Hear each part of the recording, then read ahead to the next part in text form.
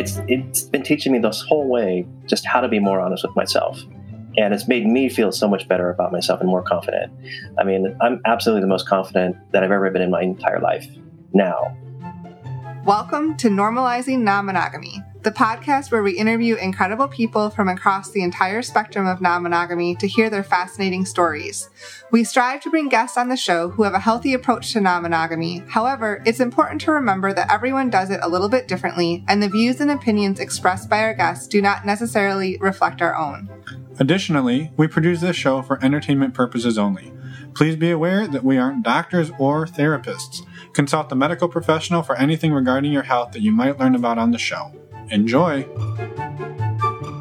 Welcome to episode 169. We're Finn and Emma, and today we have a wonderful episode with Alice and Sam. Yeah, they reached out to us actually because they are close friends with a former guest of ours, Clayton and Danielle from way back in the day, back in the 30s. Episodes 30 something, yeah. And they're found each other on Instagram and have really created like an amazing community of friends and a network of amazing people around the world using their Instagram accounts. And so this conversation is all about building friendships, building networks, and really just living a life that is open to experiences of all different kinds. It's not just about Instagram by any stretch of the imagination. So we hope you enjoy it. It's fantastic. We took a lot away from it, and they're fantastic people. So thank you, Alice and Sam, for coming on and being vulnerable with us. Yes, thank you so much. And before we jump into the show, we do have our couple of quick announcements. First up, we had our last virtual meet and greet last Saturday in February, and that was amazing. We had over 40 people join, and it was a lot of fun. The next virtual meet and greet we will have is going to be on Thursday, March 18th at 6 p.m. Pacific or 9 p.m. Eastern. So we'll talk more about that in future episodes, but if you're wanting to go sign up, links are on our webpage, normalizingnonmonogamy.com, on the meet and greet tab. And these are $10 and they're open to anyone. And thank you to everybody who showed up. We had a great time. It was super fun, and we've got a ton of great feedback from all of you. So thank you. Yes. Thank you. Yes, thank you. Showing up and making it a great Saturday evening for us. Yeah, it'd be pretty boring if it was just us. Well, hey, what the hell? I meant like as far as a meet and greet. That hurts a little bit. I didn't mean it like that. I meant it's a meet and greet. We can't meet and greet with people if it's just us two. We already know each other. Yeah, that's what you meant. That is what I meant. So a huge shout out and another huge thank you to all of our Patreon supporters. Just a couple of quick dates and announcements, because tonight, March 20... No, I'm looking at the wrong thing. Tonight, February 24th. Yes. February 24th tonight is our monthly Q&A discussion group. We do two of them. We do one on the East Coast at 9 p.m. Eastern and one for the West Coast at 9 p.m. Pacific. You can join either or both. We'd love to see you there. They're just a really great way to build community and connect with people. So there's still time to join if you're looking to do that. The other thing is we have a women's group call coming up on March 3rd, men's group call coming up on March 23rd. And all of the information to how to join and more about what Patreon is and how you can help support the show, head over to our website, normalizingnonmonogamy.com, and click on the Patreon button. Yes. And our last quick announcement is that you may have noticed over the last few months, we have been doing another series that have come out on Fridays called Power of Witness. And this is a group coaching series that we did with Catherine of Expansive Connection. It launched on January 15th, and there's 6 episodes. So go listen. We really want you to go check it out. We'd love to hear what you think. It's powerful, and Finn and I got so much out of this experience as well. And we weren't even one of the couples like on the hot seat, I guess, being coached. So it was amazing. You're going to just please go check it out. And if you want to join a future group of Catherine's Power of Witness that's not going to be on our podcast, you can get a discount and learn more by going to our website, normalizingnonmonogamy.com, and clicking on the show notes for this podcast episode. Yep. And you can also just get to all of this information in the show notes of your podcast player. Yep. We've got links down there directly to the show notes. And yeah, with that. Oh, also one quick thing just to mention, links to all of the Instagram accounts and everything for Sam and Alice and other people they mentioned will be in the show notes. So if you're interested in learning more about them, seeing photos of the amazing, beautiful places that they talk about, Go check it out. You're going to go check that out and follow them on Instagram. And I think that's all we have to say. And we will see you all on the other side. And we hope you enjoy this conversation. Let's go. Well, welcome, Sam and Alice. We're excited to have you on the show. I know you reached out to us a little while ago, and we're excited to finally make it happen. So thank you. Good to be here. Yeah. So we know very little about you, and presumably most of the listeners know even less. Do you mind introducing yourselves for everybody, and then we can maybe get into your story a little bit? Sure. I'm Alice. And I'm Sam. We've been together almost 4 years. So living together, not married, by choice. Mm-hmm. Both been divorced twice. When we got together, we really decided that we would make our own rules, for how we wanted our relationship to be. Now that wasn't immediate at the very beginning, but some things were pretty clear to us that they were going to be different. And because we decided that we really could write our own rules, that's really sort of changed everything for us as a relationship is concerned. So it's been a great relationship in that way, like true partnership. Yeah. Do you mind talking about like when you two came together and like what that conversation looked like, and maybe what was the catalyst for wanting to come in and rewrite or throw out the rules, so to speak? I think I was more of the catalyst in that. I had been dating for, I think, about 4 years or so, 4 or 5 years or so, by the time that we met. And I had done some poly relationships, and I had gotten involved with Sex Positive Los Angeles and just gone to a lot of discussions and some events and just exploring different relationship types, and had come, because through my failed monogamous relationships, I was like, okay, where is my piece in this, and what do I need to do differently? And I had come to the understanding that strict monogamy was not going to work for me. I didn't exactly know what it looked like. On our first date, I told him, I was like, I can't do strict monogamy. I was like, I don't know what that looks like. It'll depend on who I'm with and how we build that. But you need to know that going forward, if anything's going to happen here, that's where I stand with.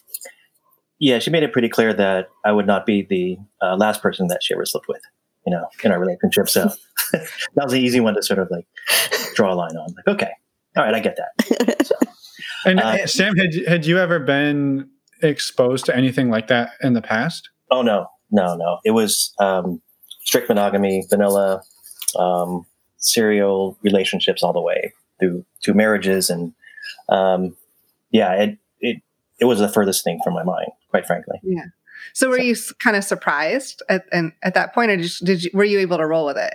Oh, yeah. No, it was like score. Oh, my God. It was like, I can't believe it. It really actually was unbelievable at the time because just what I had gone through in my relationships. And I didn't really understand what was working, what wasn't working. I just knew that I wasn't happy. I knew that I just felt like there was a deeper connection that could happen between people. And it just wasn't happening in my marriages or any other relationships that I was in.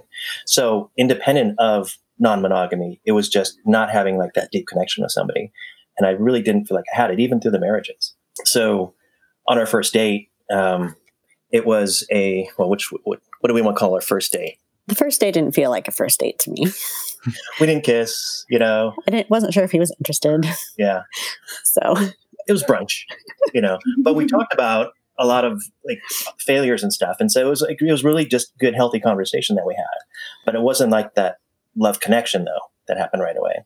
So kind of backtracking in the story a little bit. So where we actually met was at a Christmas party, and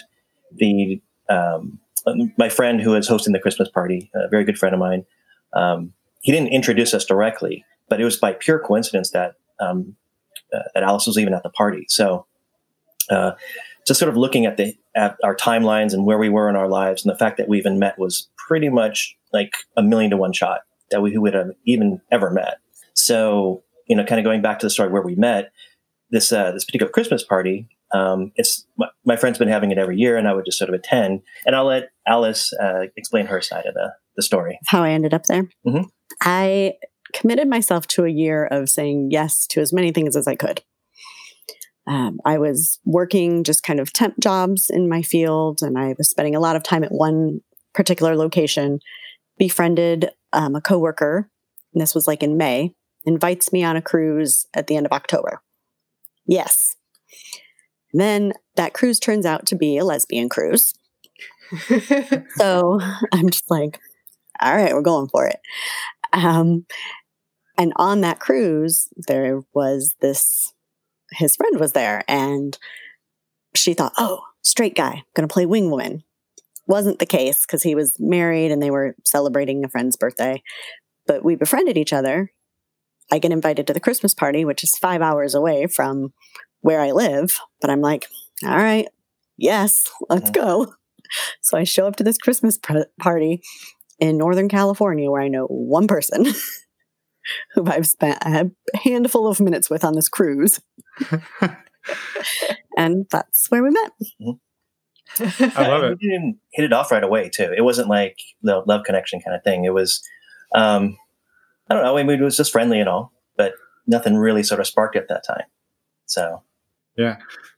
I love that mentality, though. Yeah. I was like, that you're like, yeah, I'm just going to say yes to things that I wouldn't normally say yes to. And that it's led you, into a 4-year relationship that has redefined what relationships look like for both of you. Oh, for sure. And the other thing, too, is I think just where I was in my life, I had been about 3 years out of a divorce, my second divorce, and I had really sort of found myself after my second divorce.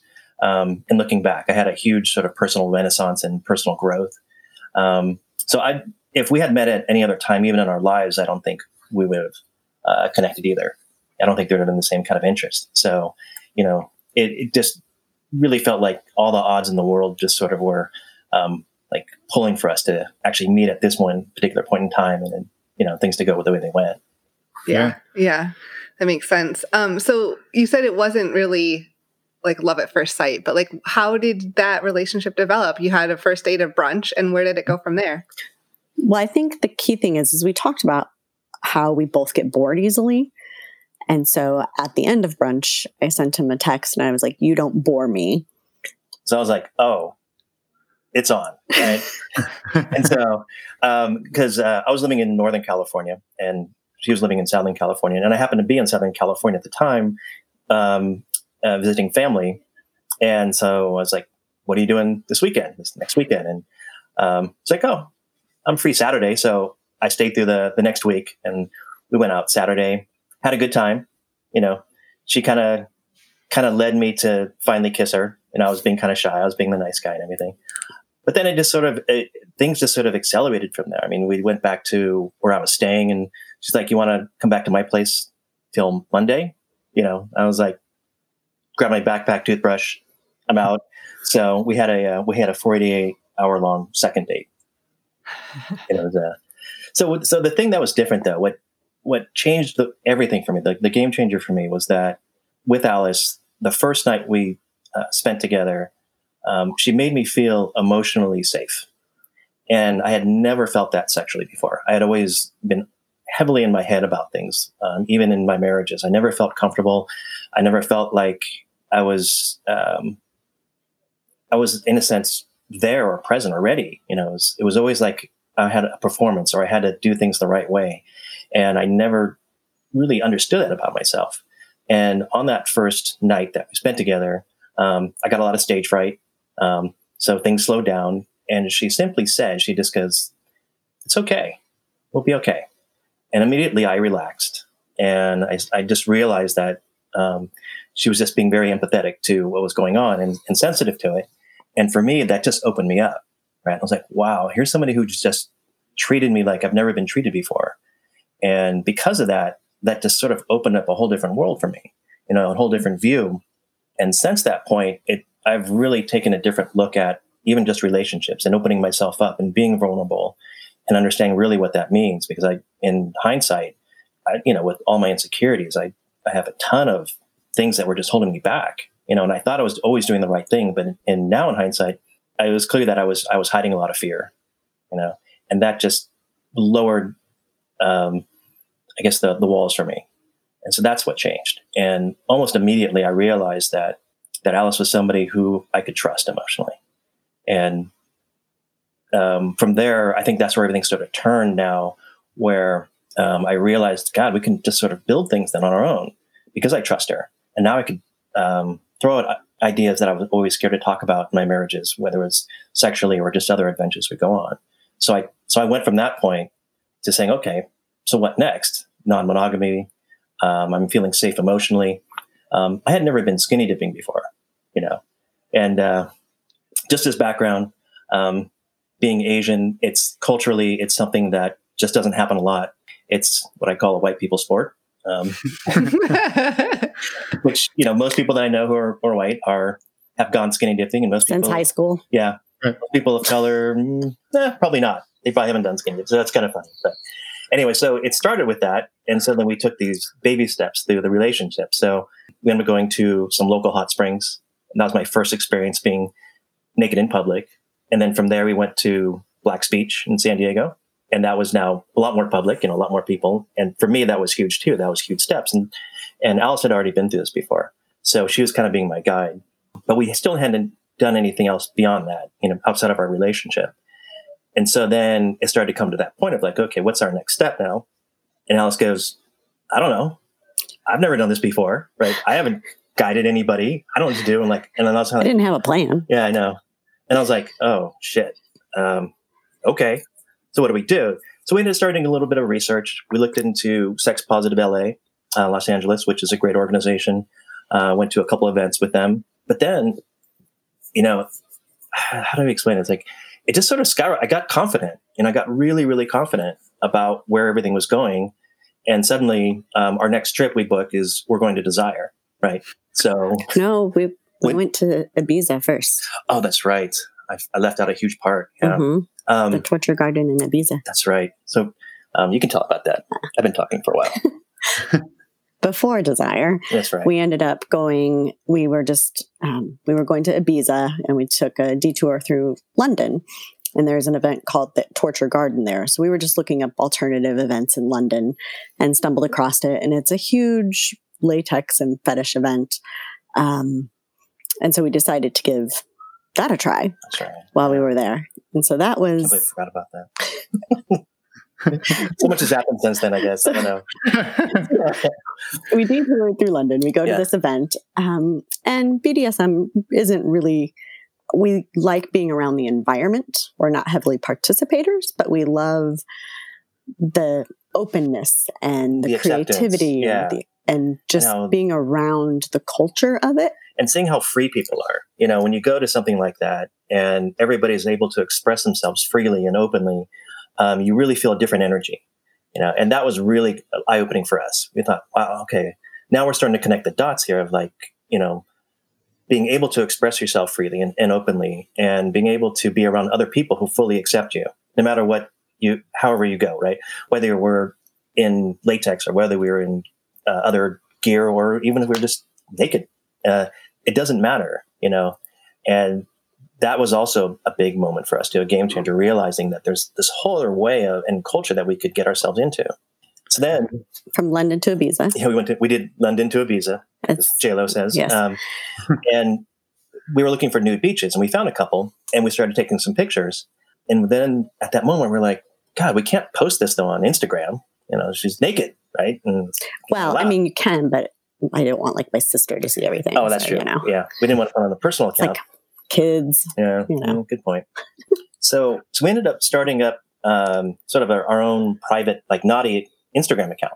We were anonymous. We didn't show our faces, but it started to be really fun, because then we realized, we're going to go take some pictures in different places, and whether we were in our latex costumes or whether we were in naked on the beach, let's post this stuff. Yeah, that's kind of cool. And then we get back home, and we ended up in Lake Tahoe also as well. I don't know if you know, but there's a fantastic clothing optional beach in Lake Tahoe.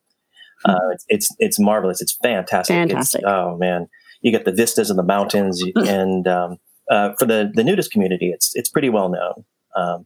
But we kind of stumbled onto it by accident, just by Googling like nude beaches in Tahoe, and there was one. I was like, oh shit! All right, We'll have to check that out. yeah, yeah. It's amazing. I mean, summertime probably you want The water's cold. The water's kind of cold, but.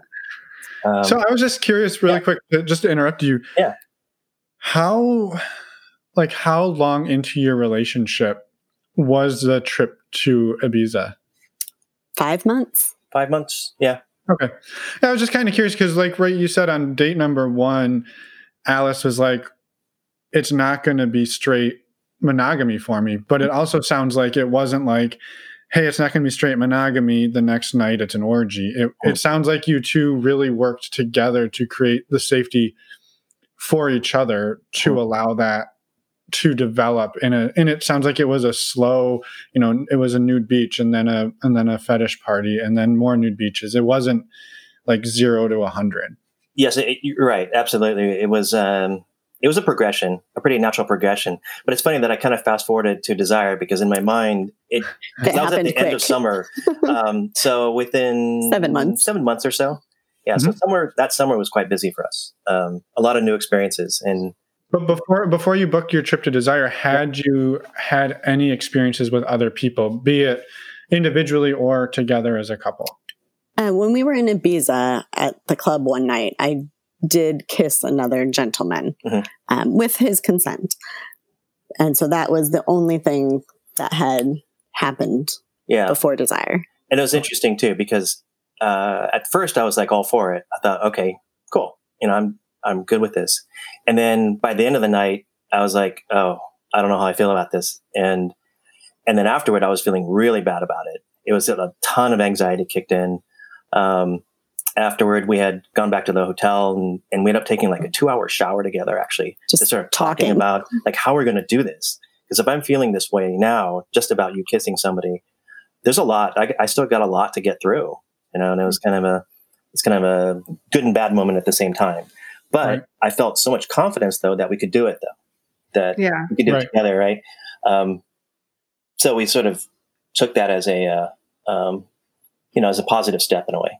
Mm-hmm. Yeah, the fact that you can talk about it and have those conversations, be vulnerable, and say like, "I'm feeling this way," and then have a 2-hour conversation about it. Like that's really important because it sets that safe space. Mm-hmm. Yeah.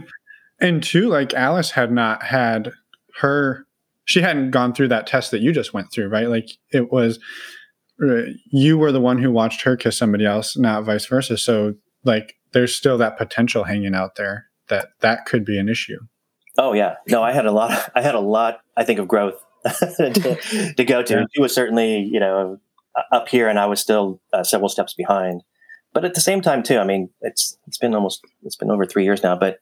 We really did understand too, though, you still can't go faster than the slowest person in the relationship. That was kind of always our guideline is that we'll move at the pace of the slowest person. Right. Yeah. And I think just being conscious of that, wherever we were at, somebody's got to take the first step, but we're still holding hands, right? Somebody else to help the other person across the next chasm. And we did it together. I think at first the thought was maybe we wouldn't, right? She'd be able to see whoever she wanted to. I would try to explore on my own, and we really didn't have a plan, at the very beginning. But then as we went through a few more experiences, we realized this is going to be actually a lot better going together. It's going to be more fun. I think it's going to be more rewarding. So, right. Mm-hmm. So how is Desire? Yeah, we're dying to know. Okay. It actually turned out great. Yeah, it was great. Yeah, we had about 4 nights there, I think. Mm-hmm. We met a couple from Canada, from Quebec, and they were super nice. They had been with some other people before, and they had gone maybe every year to Desire. And we did. And the funny thing is, there was obviously it's Desire, so there was a lot of other couples there, and we just weren't really clicking with them. It felt intimidating being there your first time, and we came in on like midweek, so people had already been there and already formed their little groups that they're hanging out with, and so it felt intimidating in that sense. So our first day, we kind of were like. Oh, we're just going to stay in the corner over here by myself. Mm-hmm. Yeah. And plus Alice just likes being naked. So that was easy, right? She was just, being naked around the pool and stuff like that and socializing that way. But we really, I think we're looking for just a little more solid connection, right? For people who kind of understood where we were at and And it was funny too, because we started talking to some other people and we really felt like we kind of got a cold shoulder. It was really weird. And we don't really know why per se, but we just don't actually feel like we're lifestyle, in the sort of the traditional sense. We're much more into forming, I think, closer relationships with people. Mm-hmm. We want to hang around cool people and have great conversation and have a good time. Mm-hmm. And sex is never expected. And if it happens, it's a bonus, but we would much rather enjoy your friendship and your company versus, just coming into a situation and being Yeah. But and I guess with a lot of lifestyle, at least when we've been around things that are lifestyle heavy, whether it's a takeover or anything like that, people will come up and talk to you and they'll introduce themselves and they'll have like a quick little 30-second conversation with you. But it feels like if they don't want to fuck you, they don't want to continue to have a conversation with you. No. And for us, that's a turnoff of being in those kind of scenes. And so I think we just find more connection in alternative situations versus like a very lifestyle heavy event. Yeah, because we're really not great at dating, I guess you could say, right? We don't we are on Kasidie. We have a profile and we haven't actually met anybody in person live through Kasidie over a year and a half or so being there. We've connected with some people. We've talked about connecting, but it just doesn't gain any momentum for us. Right.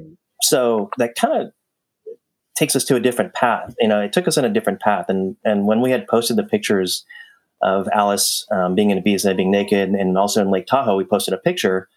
About 3 weeks later, we went into our Instagram account, and suddenly we had gone from about 100 followers to over 1,000 overnight. And we're just like, what the fuck just happened, right? Holy shit. And then we realized like one of the larger Instagram sites had reposted her picture from Tahoe. And it's a gorgeous picture. She's naked in the lake and you can see the mountains and the typical white girl naked pose. Yeah. The big, she's just, she's waving at nobody. And we're like, oh, there's a whole community of people out here. Yeah, because then we started following other accounts and we realized it's not lifestyle, it was nudism, but that just resonated with us better, because it was more of a commonality about and fun, really, just being like naked in nature. And so there's all these other sites, people taking pictures on top of mountains with their buns out, right? And we started talking with a few people, and we started to realize after a little while and figure out like who are real couples versus people who are just reposting other pictures. And that led us to actually making some of our now best friends that we ever had. It was fascinating to us that through Instagram, we have actually made some incredible friends. We've, just a few accounts like Fight Pouring Marriages. We met them through Instagram. And I know they've been on a podcast before, but the fact that we connected with them, we were chatting with them, and they said, hey, why don't you come on out and come out for a visit? Because we realized pretty quickly that, they were a legit and genuine couple, and we just sort of hit it off right away. And so we did. And we just took a chance, flew out, met them. And the first thing we did is we stopped at a canyon near their house and took a naked picture. That's it. There was nothing, there was no sex implied. It was nothing like that. Yeah. It wasn't like a sexual chemistry. It was more like just fun. Yeah. Yeah. And to this day, they're some of our dearest friends. Yeah, some of our dearest friends now. And so that sort of snowballed into us meeting probably 8 or 9 other couples to it. A year. Yeah. Like we met like a dozen couples one year. Oh yeah, in 1 year. Yeah, in real life. In real life. Yeah. Like even in Italy, we met up like even around the world, other parts of the world, we meet up with people. Malta, even. Yeah. And so this is all through Instagram. Through Instagram, yeah. In Iceland? Actually, Iceland was the key. So the reason why we connected with Fight Pouring Marriages was that we ended up going to Iceland. And a few years back, I don't know if you remember, but WoW Airlines was advertising really cheap flights, $99 round trip or whatever. $20 round trip. So we're just going to go. It was still like the first day of spring or last day of winter or something. We just booked it.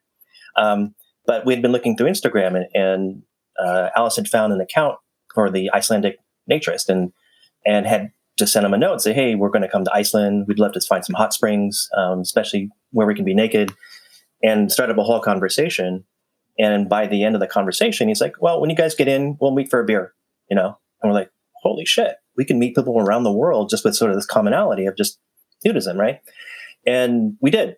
We flew into Reykjavik, met him, talked for like 2 or 3 hours, and just kind of found out.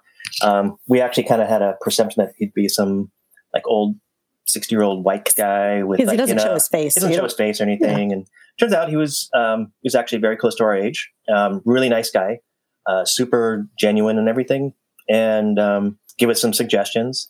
And then by the end of that conversation that night, he's like, I'd love for you to meet my wife, and we really would like to take you to our favorite secret hot springs. We're like, wow, right, okay. So we ended up meeting them about 5 days later, and they took us to this place. It was in the middle of a lava fields, like, not hot lava, of course. It was like, there's hot springs coming up. There was right on the edge of the ocean. This is the middle of winter too. So it's literally freezing, but it's sunny out. And we meet his wife for the first time. And we actually just hung out, right? For probably like 6 hours. 6 hours just sitting in these hot springs in the middle of Iceland. I know. Chatting. And we're just dumbfounded, just like how we were able to connect with people, such genuine, nice, cool people so quickly and easily. And we realize is because through nudism, less about lifestyle, that because we were so open, because we had lowered these barriers, and when you're meeting people naked for the first time, especially without sort of an attitude or an expectation around sex, it makes it very different, right? Because you can really sort of talk about anything in your life, and you don't feel judged, right? You feel welcomed. You feel that people are genuinely interested in who you are, because, as they say in nudism, when you're naked, there's no labels, right? There's no levels. There's no status. Yeah. And so you have no idea who you're talking to. But because you're being so vulnerable and being naked around other people, you kind of get to know, I think, more of the true people themselves. So we never felt like we were trying to impress them or anything. It was just really good, genuine conversation about travel and the world, and them being Icelandic and us being Americans, just different perspective on things. So that really snowballed. And the tie-in to that was that Alice had posted some pictures. We took off to some remote area, and she was naked standing on a rock in front of a waterfall kind of thing. And we got a comment from Fight Boring Marriages, and they said, well, we're going to go to Iceland this summer. And we're like, got any tips? And we're like, sure. And so we started the conversation that way. And so who knew, just based on one picture that we posted and one comment, and just the way that we interacted through Instagram, we became online friends and then became friends in real life. So, yeah. And it's all right. And I think what you touched on really early on was the whole point of that was you had these conversations with people who wanted to get to know you. And the reason that they were talking to you wasn't so they could have sex with you. And therefore, they didn't become disinterested quickly, right? It wasn't like, oh, well, you're not hot enough, so we don't really want to talk to you and get to know you because sex isn't an option. And with these connections, it was, we want to get to know you and become friends, and then maybe sex becomes an option, but maybe it doesn't. Right. It was sort of inverting the process. I mean, amongst the people that we've met, we most often sex never occurs and it stays as friendship. There have been cases where things have happened with some people that we have met.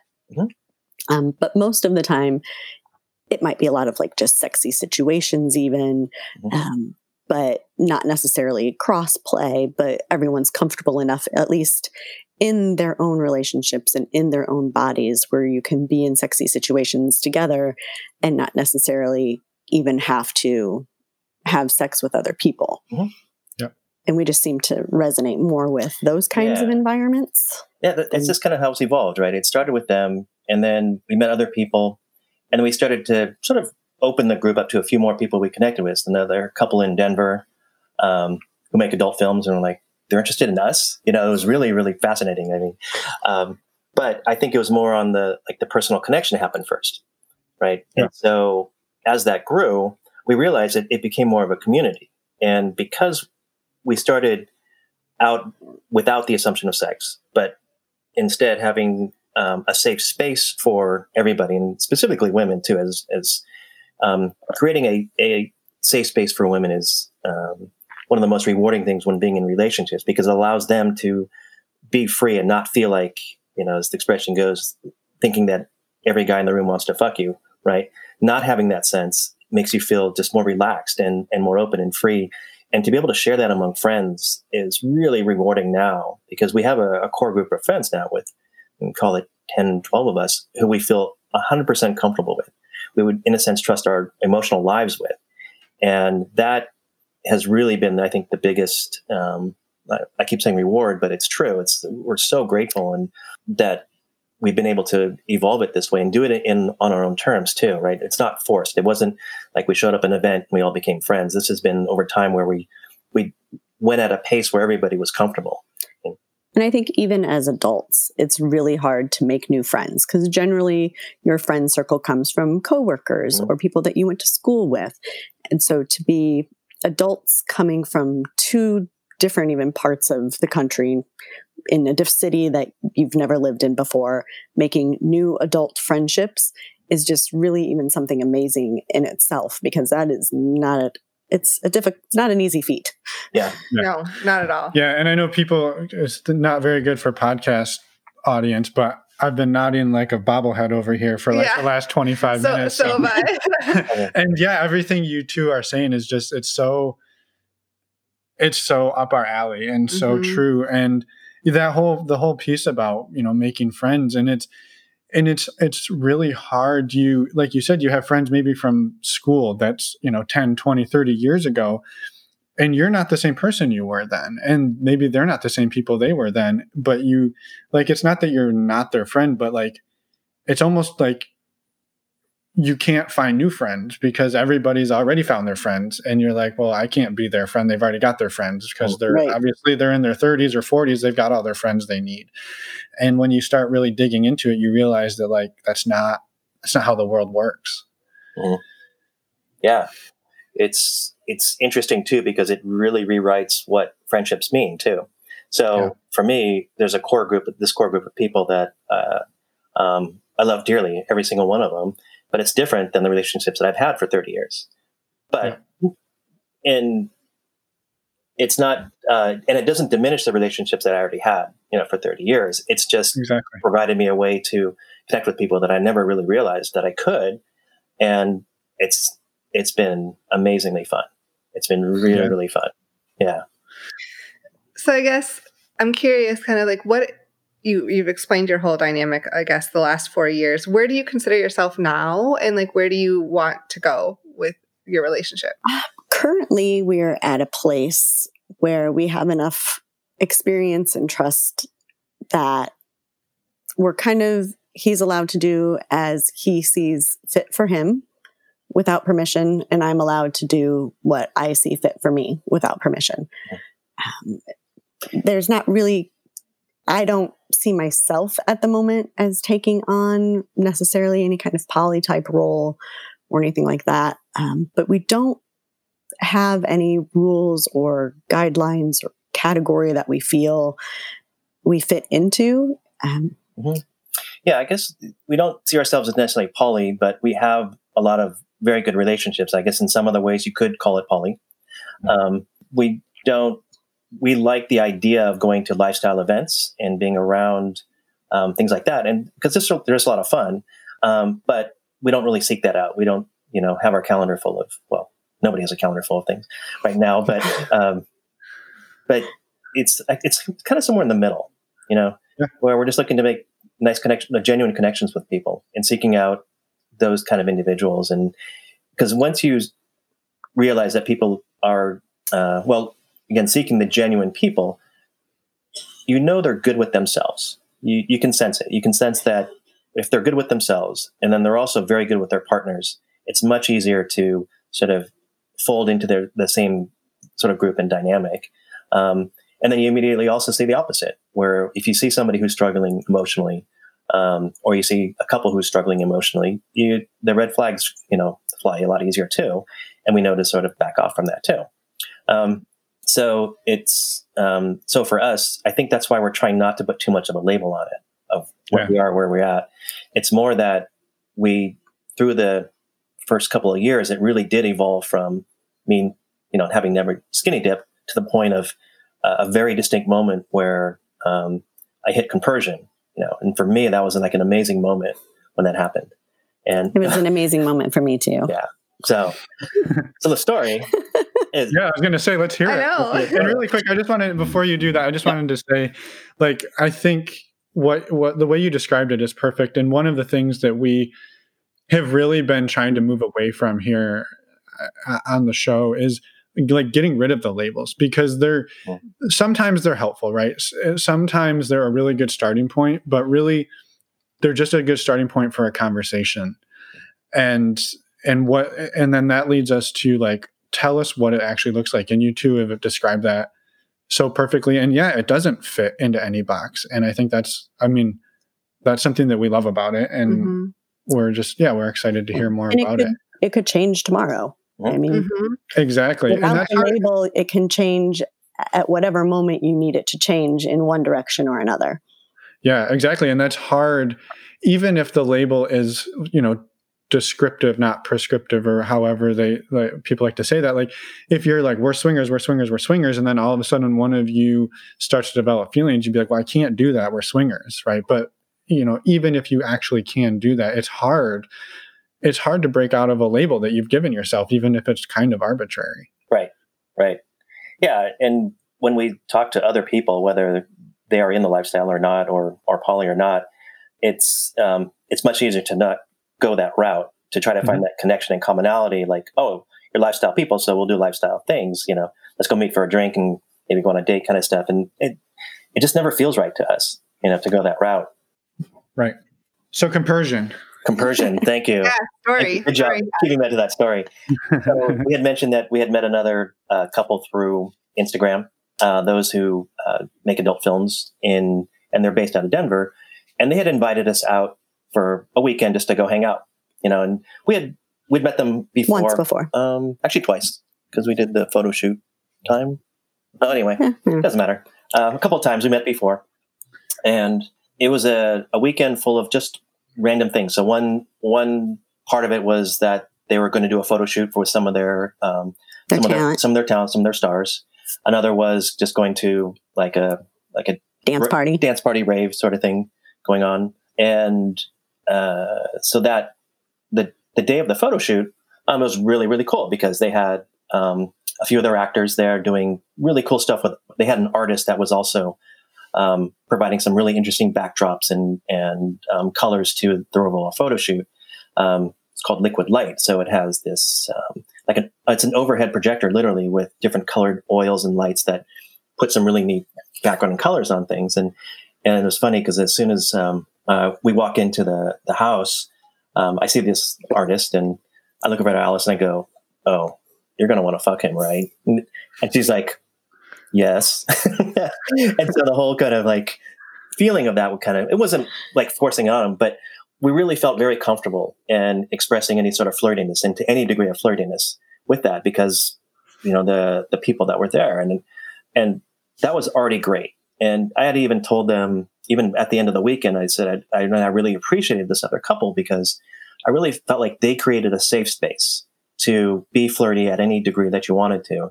And that helped us in our relationship, in our connection, to also feel confident that we were in safe hands too. So not only was it a safe space for Alice to express herself, it was even for myself too, to feel confident that there's other people looking out for each other too. And with that, the day kind of evolved, and by the end of the evening, there was 3 guys, including myself, and just Alice.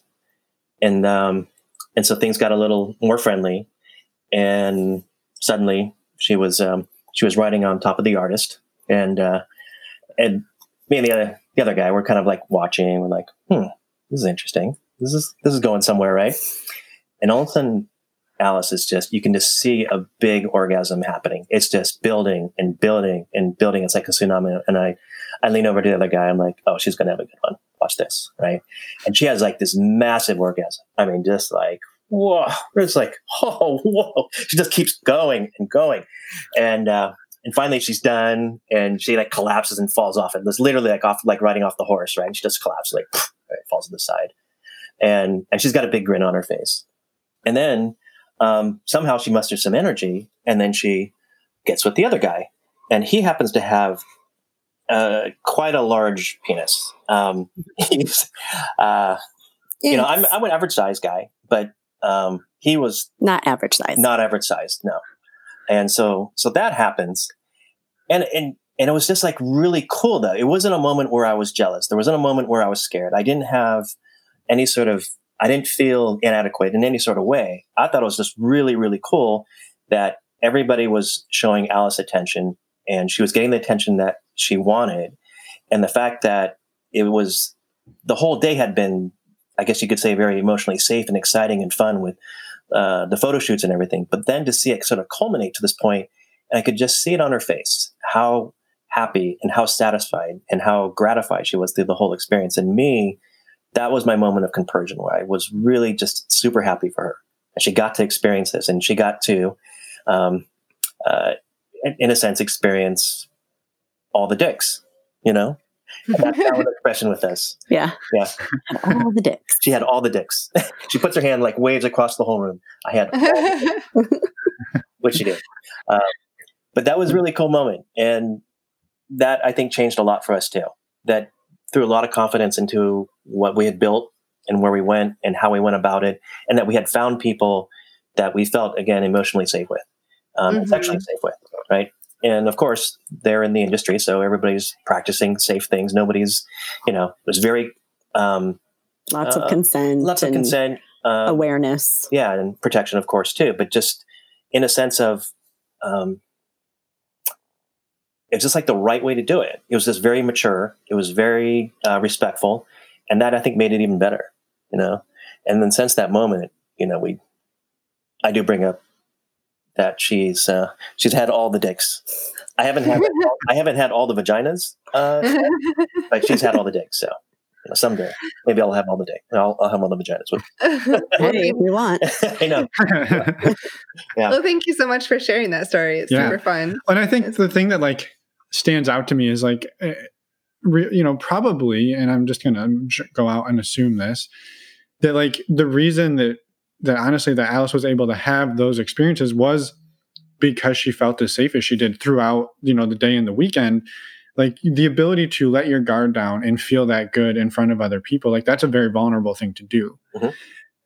And being able to do that, like, comes from that level of safety and security that you can let that guard down. So I think, that's just kind of just reinforcing like how important it is to be able to be in those safe spaces and the level of pleasure that you can get when you're there because you're not worried about everything else that could go wrong in a scary situation like that. Yeah. And I think also too, like one of the things we talked about earlier before we started to play with other people is actually developing a way to communicate when we didn't feel safe or we felt uncomfortable. And so Alice had to come up with a pretty ingenious thing of where she would give me a signal, or we would give each other a signal, a nonverbal cue that if, like, for example, if I wasn't comfortable with what was happening with her, I would do this for her. And it was just a little tug on her ear, right?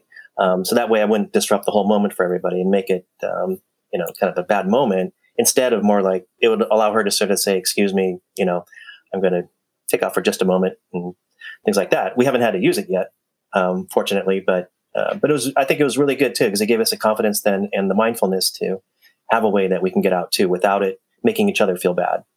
Mm-hmm. Yeah. Mm-hmm. Yeah. It's that's advice. Super important. Yeah. Yeah. You talked a little bit about the compersion thing, but I'm curious, what are some ways that both of you have seen each other grow through exploring this different relationship dynamic? I think the being able to talk about how we are attracted to other people and what that attraction is and what we might want to do with other people makes our conversations very, very different, right? In a sense of, we can go to bed at night and talk about, oh yeah, that guy that you were talking to, are you attracted to him? Are you interested in him? And she's like, meh, it's okay. But the fact that I can approach her about that and be conscious of that and make her feel comfortable with that, I think is tremendous to support her to pursue things, and vice versa. It seems like the mundane life things are the more difficult things to talk about and to sort out.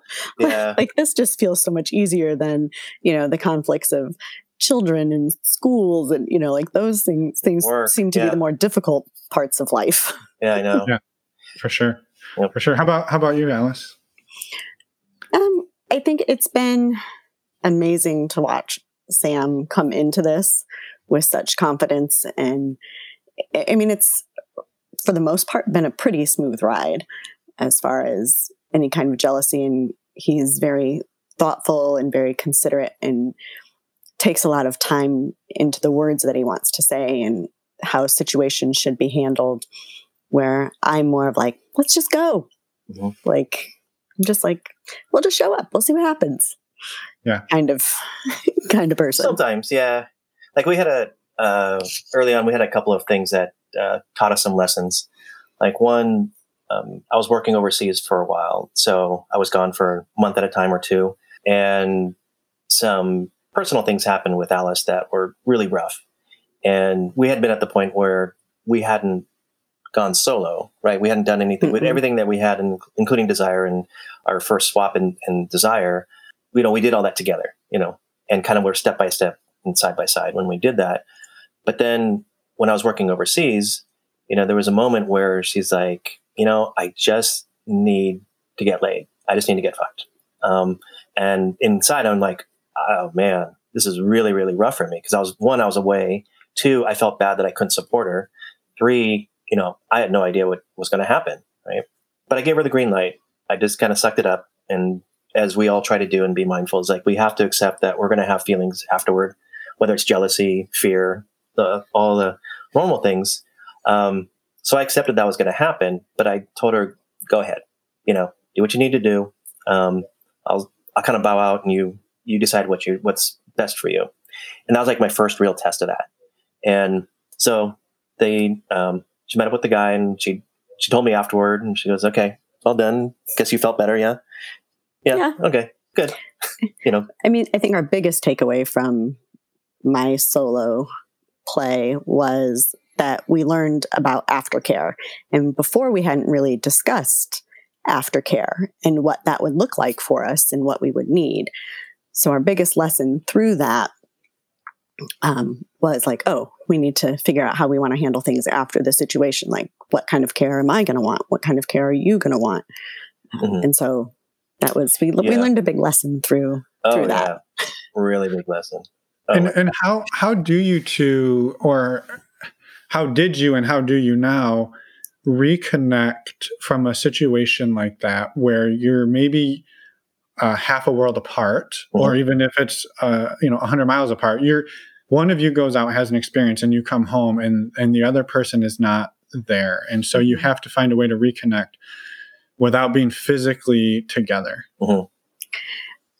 We haven't had to do that so much, and that is really difficult because the time we had to, especially when he was overseas, it's the time of day where he gets to talk and the time of day where I get to talk made it really difficult. And I had just stress of other things going on. So I wasn't compassionate enough and empathetic enough to really hearing, his feelings and how he felt to be able to give the proper kind of feedback and care. So I think it's just trying to make sure that you can make a time where you can really just listen so the other person can feel like they're heard. Because you can't physically do anything. I mean, physically, when we can come back together after a moment, it's much easier to have the aftercare that you want because you can physically reconnect with each other. And it makes a huge difference from just being able to attempt to verbally reconnect. Yeah, it was really hard. We actually had 2 times that happened where I was overseas and she had a solo, and I struggled. I struggled a lot.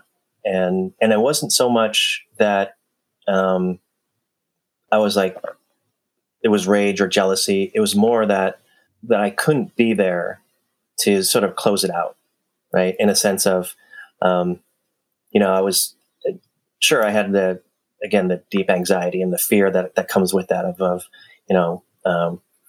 wow, she's some other guy that I don't know and she, in another case, they, in a sense, just first met, just had sex with him.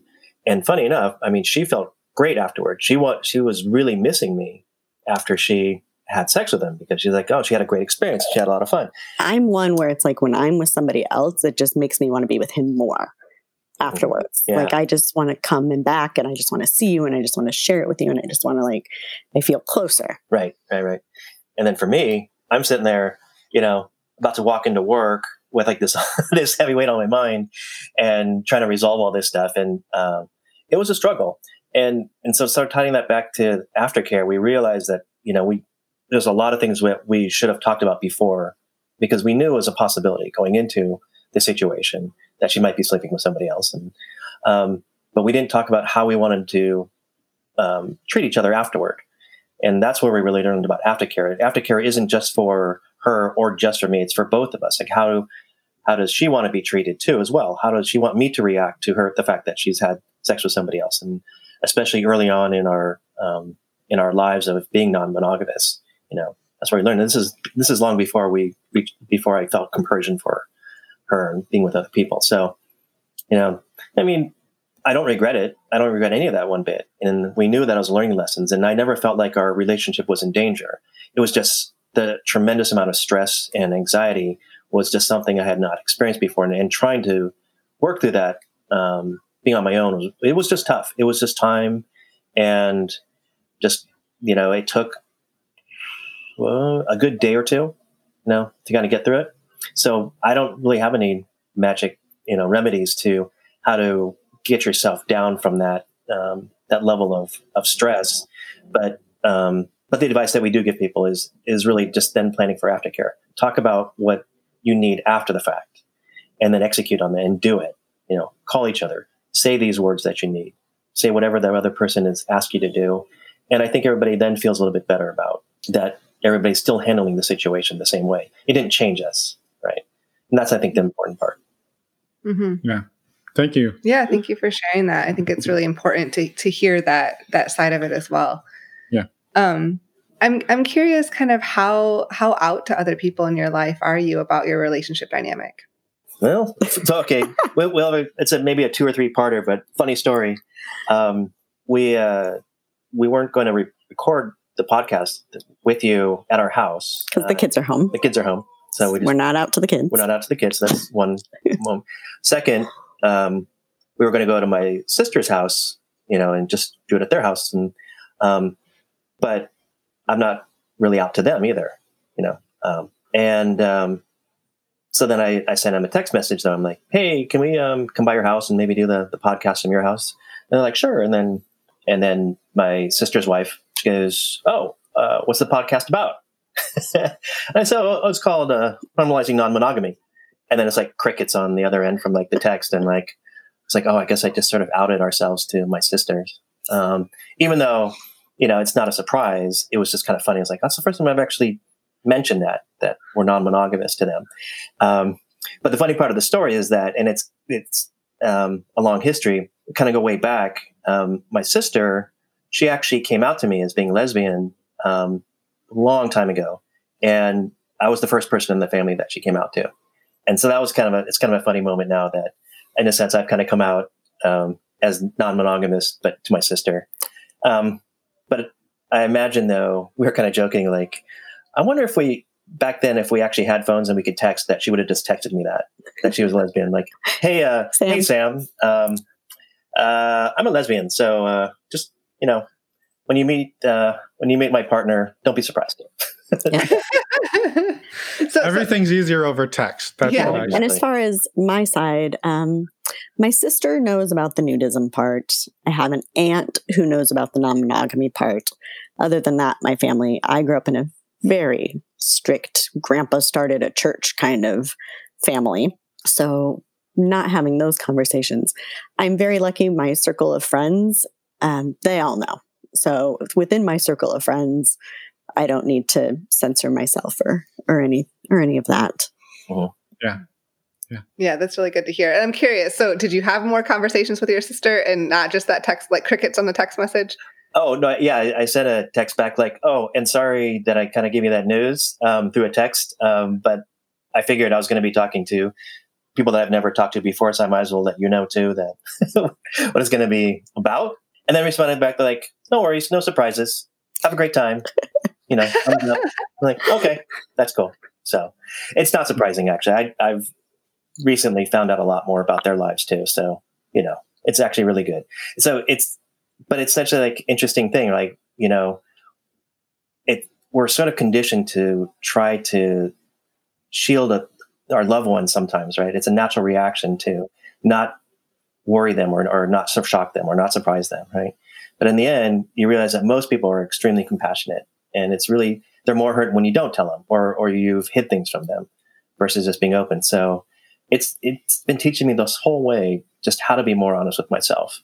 And it's made me feel so much better about myself and more confident. I mean, I'm absolutely the most confident that I've ever been in my entire life now. And I feel like I'm in really the best place I've ever been. So one, it's the relationship. Two, the friends that we've met. And three, just the kind of community we've built. And COVID, in a way, has kind of contributed to that because we've kept it very small. We've kept it to say 3 or 4 couples max. And it's not even that we're playing with them, but we always have like a really good, fun, sexy time with them. And I think I'm not sure if it's going to go in the show notes or anything, but we can put their Instagram accounts out there if people are just kind of curious to see and poke around and take a look, because they're all, it's Instagram, so it's open. So it's out there. Yeah. I mean, if they're okay with it being out there, and same for you guys. And then that kind of leads into a question of, for anybody who does struggle, like, because your experience at Desire is not uncommon. You show up and you're there in the middle of the week and everybody's already found their friends. And this is maybe even a metaphor for what I kind of talked about in life, where you're like, well, everybody has their friends. Nobody wants to be my friend. So I'm just going to hang out by myself over here.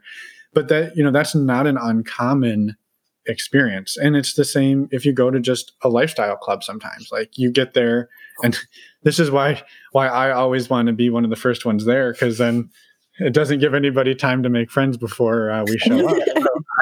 But like, it's hard. It's hard to break into that. And it sounds like you two found a really great, healthy way to do it through Instagram. And you talked a little bit about it, but do you have any, like, tips or recommendations for somebody who struggles in the Desire and the clubs and these traditional settings, but maybe could utilize a platform like Instagram or something? Yeah, a little bit of irony. There's been some rumors lately that Instagram is actually going to shut down a lot of accounts that even have just, I guess you can call it safe nudity, where it's just, butt shots only.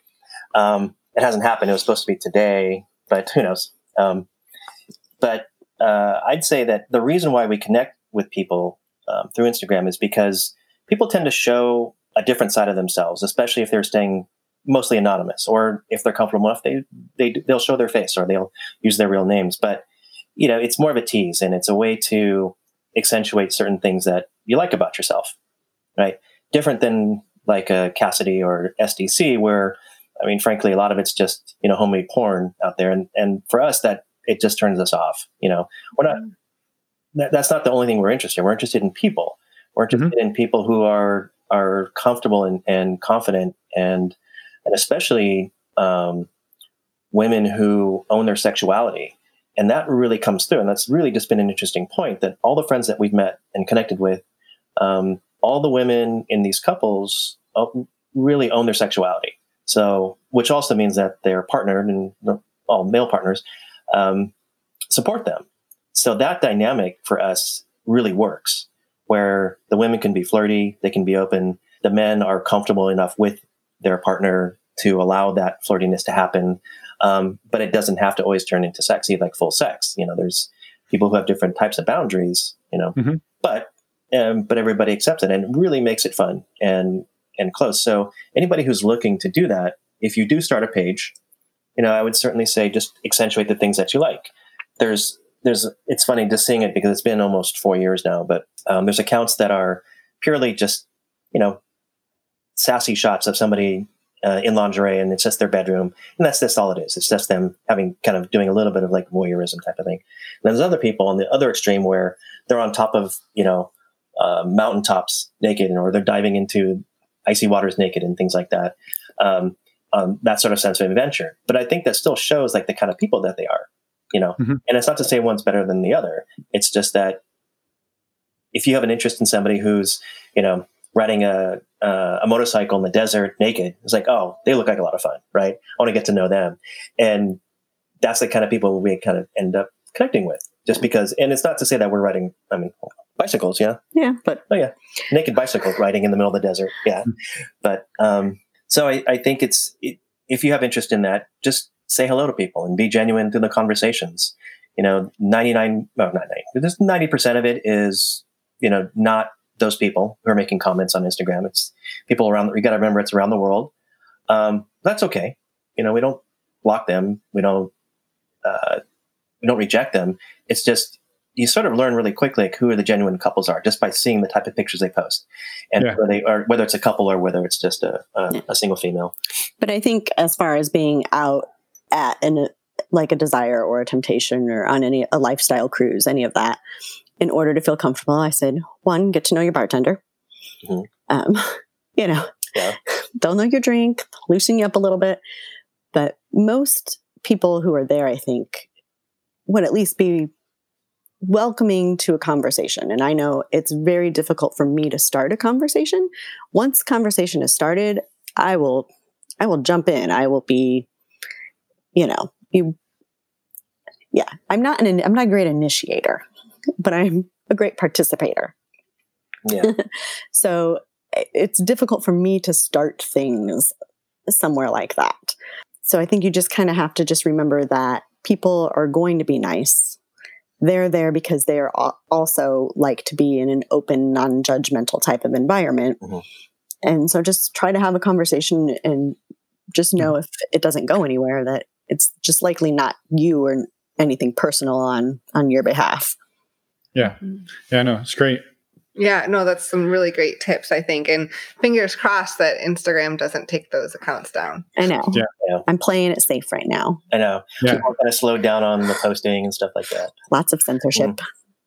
Well, and too, like, you said there's, you probably get a lot of comments on pictures and that type of thing, but it's easy in that environment to kind of, the cream rises to the top pretty quickly. If you're one of the people who like wants to meet other people, right? If somebody comments on your picture and is like genuinely like, oh, that's a beautiful location, looks like so much fun. That's a way different than be like, oh, she's a hot piece of ass. Like those comments are like really set you apart versus, the standard, I don't know. Fire emoji. Fire. Yeah. I also had one other question and maybe geared towards Alice and kind of actually something that I believe you and Fight Boring Marriages had posted something back a couple months ago where you were talking about how creating the safe space for women is so critical. And I wanted to just maybe from your perspective, Alice, like what is it about the space that you find safe and how is that space created either by Sam and Clayton or just whoever happens to be in that space? I think a good part of it is anyone who gets invited into our circle or invited to events has generally been vetted fairly well or comes from a recommendation of already meeting someone. So it's often somewhat selective, not in like a snobby kind of way, but just that we need to know that you're real and you're authentic. And we feel that you're going to trust the consideration of everyone who's going to be involved. And then, as Sam had mentioned, all of the women own their sexuality. And so we're all fairly strong personalities in that sense. And knowing that we feel confident enough to handle our own situations. And I know at least when we host any kind of events, I kind of take on more of a motherly role of just making sure that everything's okay and everything is right and keeping an eye out for things. And if that means I have to stay sober for the night, then, I stay sober to be able to just make sure that things are going smoothly. And we both just, make sure that we're aware of the situation and things that are going on. Yeah. So like kind of leading up to that post it was a great post, by the way. It really hit home with us because toward the end of that weekend in Vegas with them, that's where it came from. We had gotten together, and at the end of it, we just sort of realized that the women were just kick-ass women. That, by letting them sort of pursue and flirt and do what they want, it was actually quite intimidating to people who weren't part of our group. So say out by the pool, just socializing and flirting, and it was, quite frankly, it was intimidating to a lot of guys to sort of see a woman that strong, and also over there pointing, oh, that's my boyfriend right there, right? And sort of that surprise of like, what? Like, but then their curiosity peaked based on like, wait, so this is your boyfriend, and I'm sitting here flirting with you and talking possibly about sex. I'm like, yeah. So that environment, and knowing that people can, the people who we are with can, I don't want to say roam free, that's not a very good way to say it. Like they can just sort of pursue situations as they want.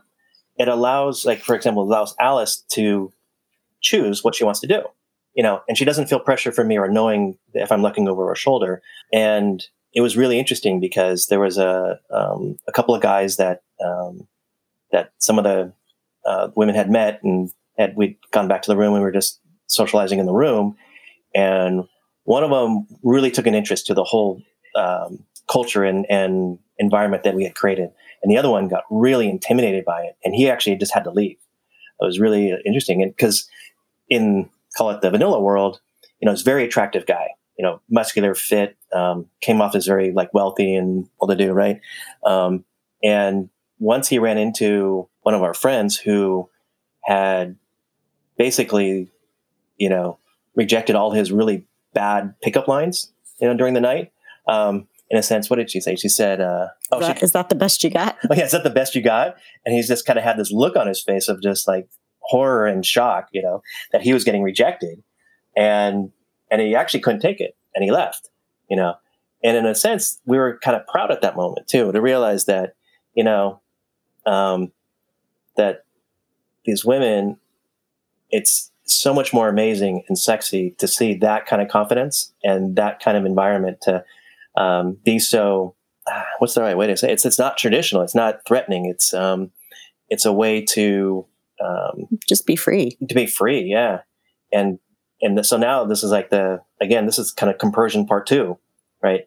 Where it's beyond just me feeling good about Alice. It's like, yeah, I'm going to be her wing woman now, right?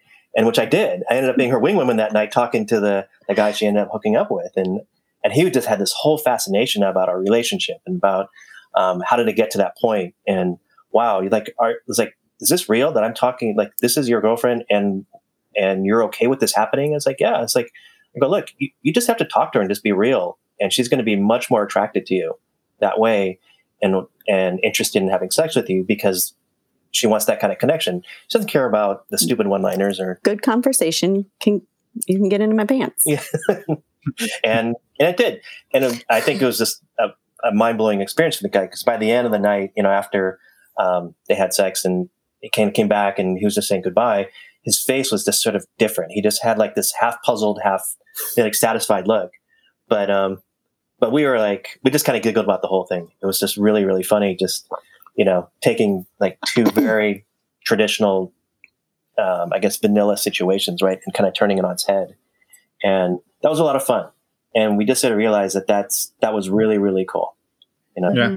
Yeah. Well, thank you again for sharing that. Yeah. No, it's super fun.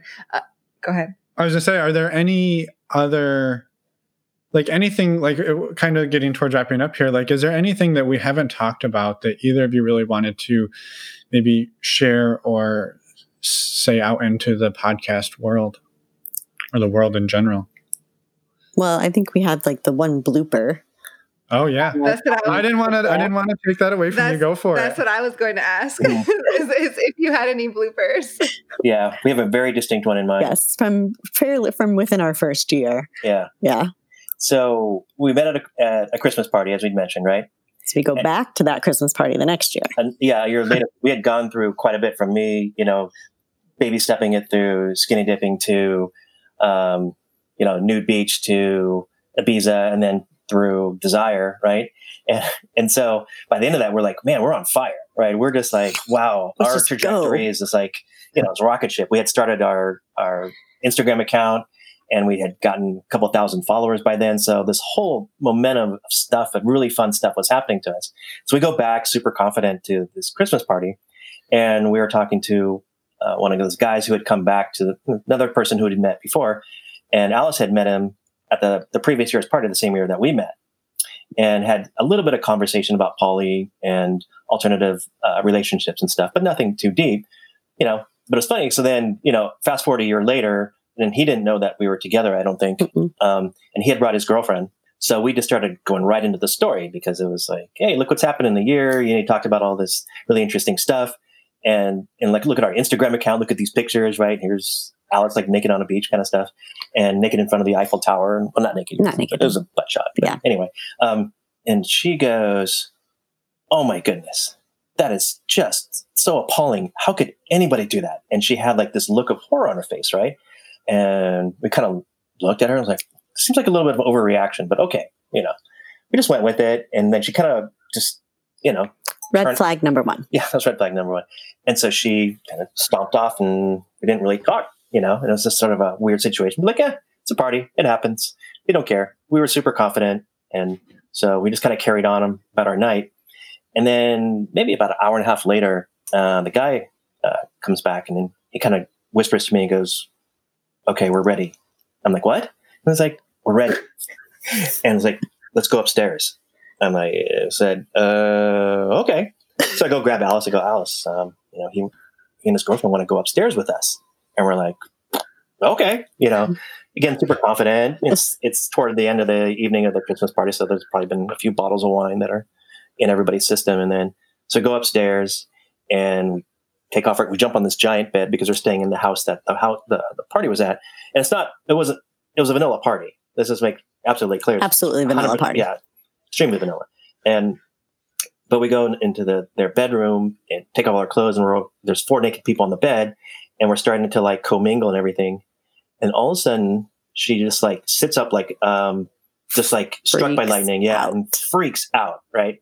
So and she's going off on how she should get paid for this, and that's how she paid her way through college, and how then she starts going off about how she hates his kids, but yet she wants a ring, and she's just like ranting about all of this madness, and we just slide off the bed. Well, what's even funnier is that she started this rant, and my face is like about 2 inches from her vagina, right? And I'm like down in between, and all of a sudden she just sits up, and I'm like, oh, what did I do, right? And we're just like, holy fuck. I'm like, okay, we're going to get dressed and we're going to go now. And we just like threw our clothes on. She's just like still ranting and just like yelling at him. And we're just like screaming, tiptoeing out. And we're like, all right. So the screaming is going on the whole time. We get all our clothes back on, and we just kind of, I don't even make eye contact with either of them. We make ourselves, we go out the door. And then we see the host of the party, and they're like, "Hey, how you guys doing? How you doing?" We're like, right? "Oh, we gotta go." I'm tucking in my shirt, and like, we gotta go. See you guys later. Like, oh, are you going so soon? I'm like, yeah, we gotta get the fuck out of here. Right? So, oh my god. Anyway, wow. But in hindsight, we just kind of laughed because we went through the 19 red flags that we just ran. We just ran 19 red lights all the way through that, just all these other times and the details. But yeah, we learned. Yeah. Yeah. I mean, and luckily we've done a fairly better job vetting along the way. Yeah. Well, and it could have been a little worse. Like it could have gone further, right? Like I mean, like at least you got out when you did. Yeah, I was like, I'm not going to stick around and see how this plays out. Yep. No. That's smarter than us. I'm sure we would have stuck around. Yeah. We'd have been there till like 4 a.m. Like, well, hey, we could recover. We could recover. That would be our first year selves. We would have been there way too long. Yeah. So yeah, the fact that you got out when you did.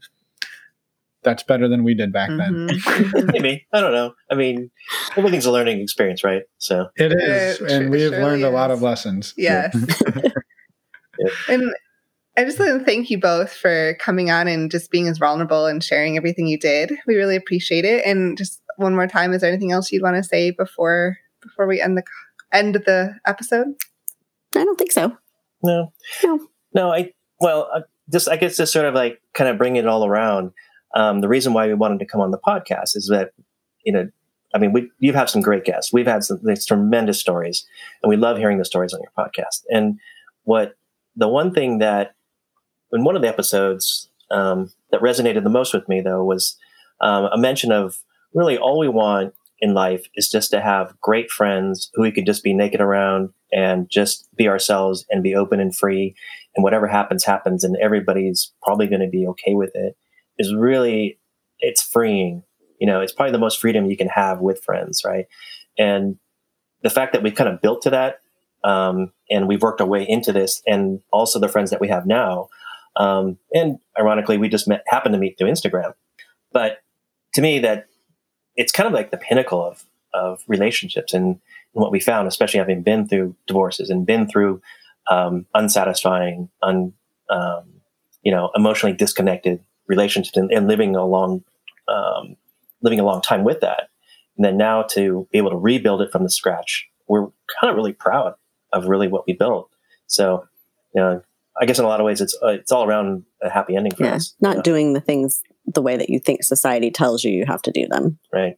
Yeah. And letting go of all that conditioning and then realizing it's very rewarding. It's very gratifying. So, yeah. That's a great way to wrap it all up. Yeah. Yeah. And I guess, if you want to share the name of your Instagram, you can. And we will put it in the show notes too for people if that's. Yeah. It's the Buns Next Door. It's all one word. THEBAE. It's a private account right now, just because since Instagram is going to be cracking down, laying low, but it's normally public, and we are have a big enough following where we're able to put an 18 and over censor on it to kind of do some filtration on that way. Mm-hmm. So yeah. Yep, the Buns Next Door. Awesome. Yeah, and funny enough too, because we actually had started a different account, and that did get shut down by Instagram. That was really sad, actually. This is like round 3. Yeah.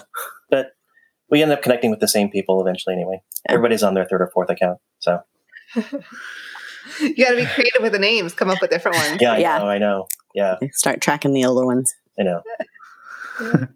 Well, thank you again. As Emma said, it's been fantastic and my neck hurts from nodding so much. So yeah, we appreciate everything and we're just really excited to get your story out there. So yeah. Really appreciate you having us. Yes, thank you. Absolutely. It's a delight. And sorry we couldn't do it in person. It was supposed to be, but hey, damn this COVID. So all right. Well, have a wonderful night and we'll be in touch. Okay, great. Thanks. Bye.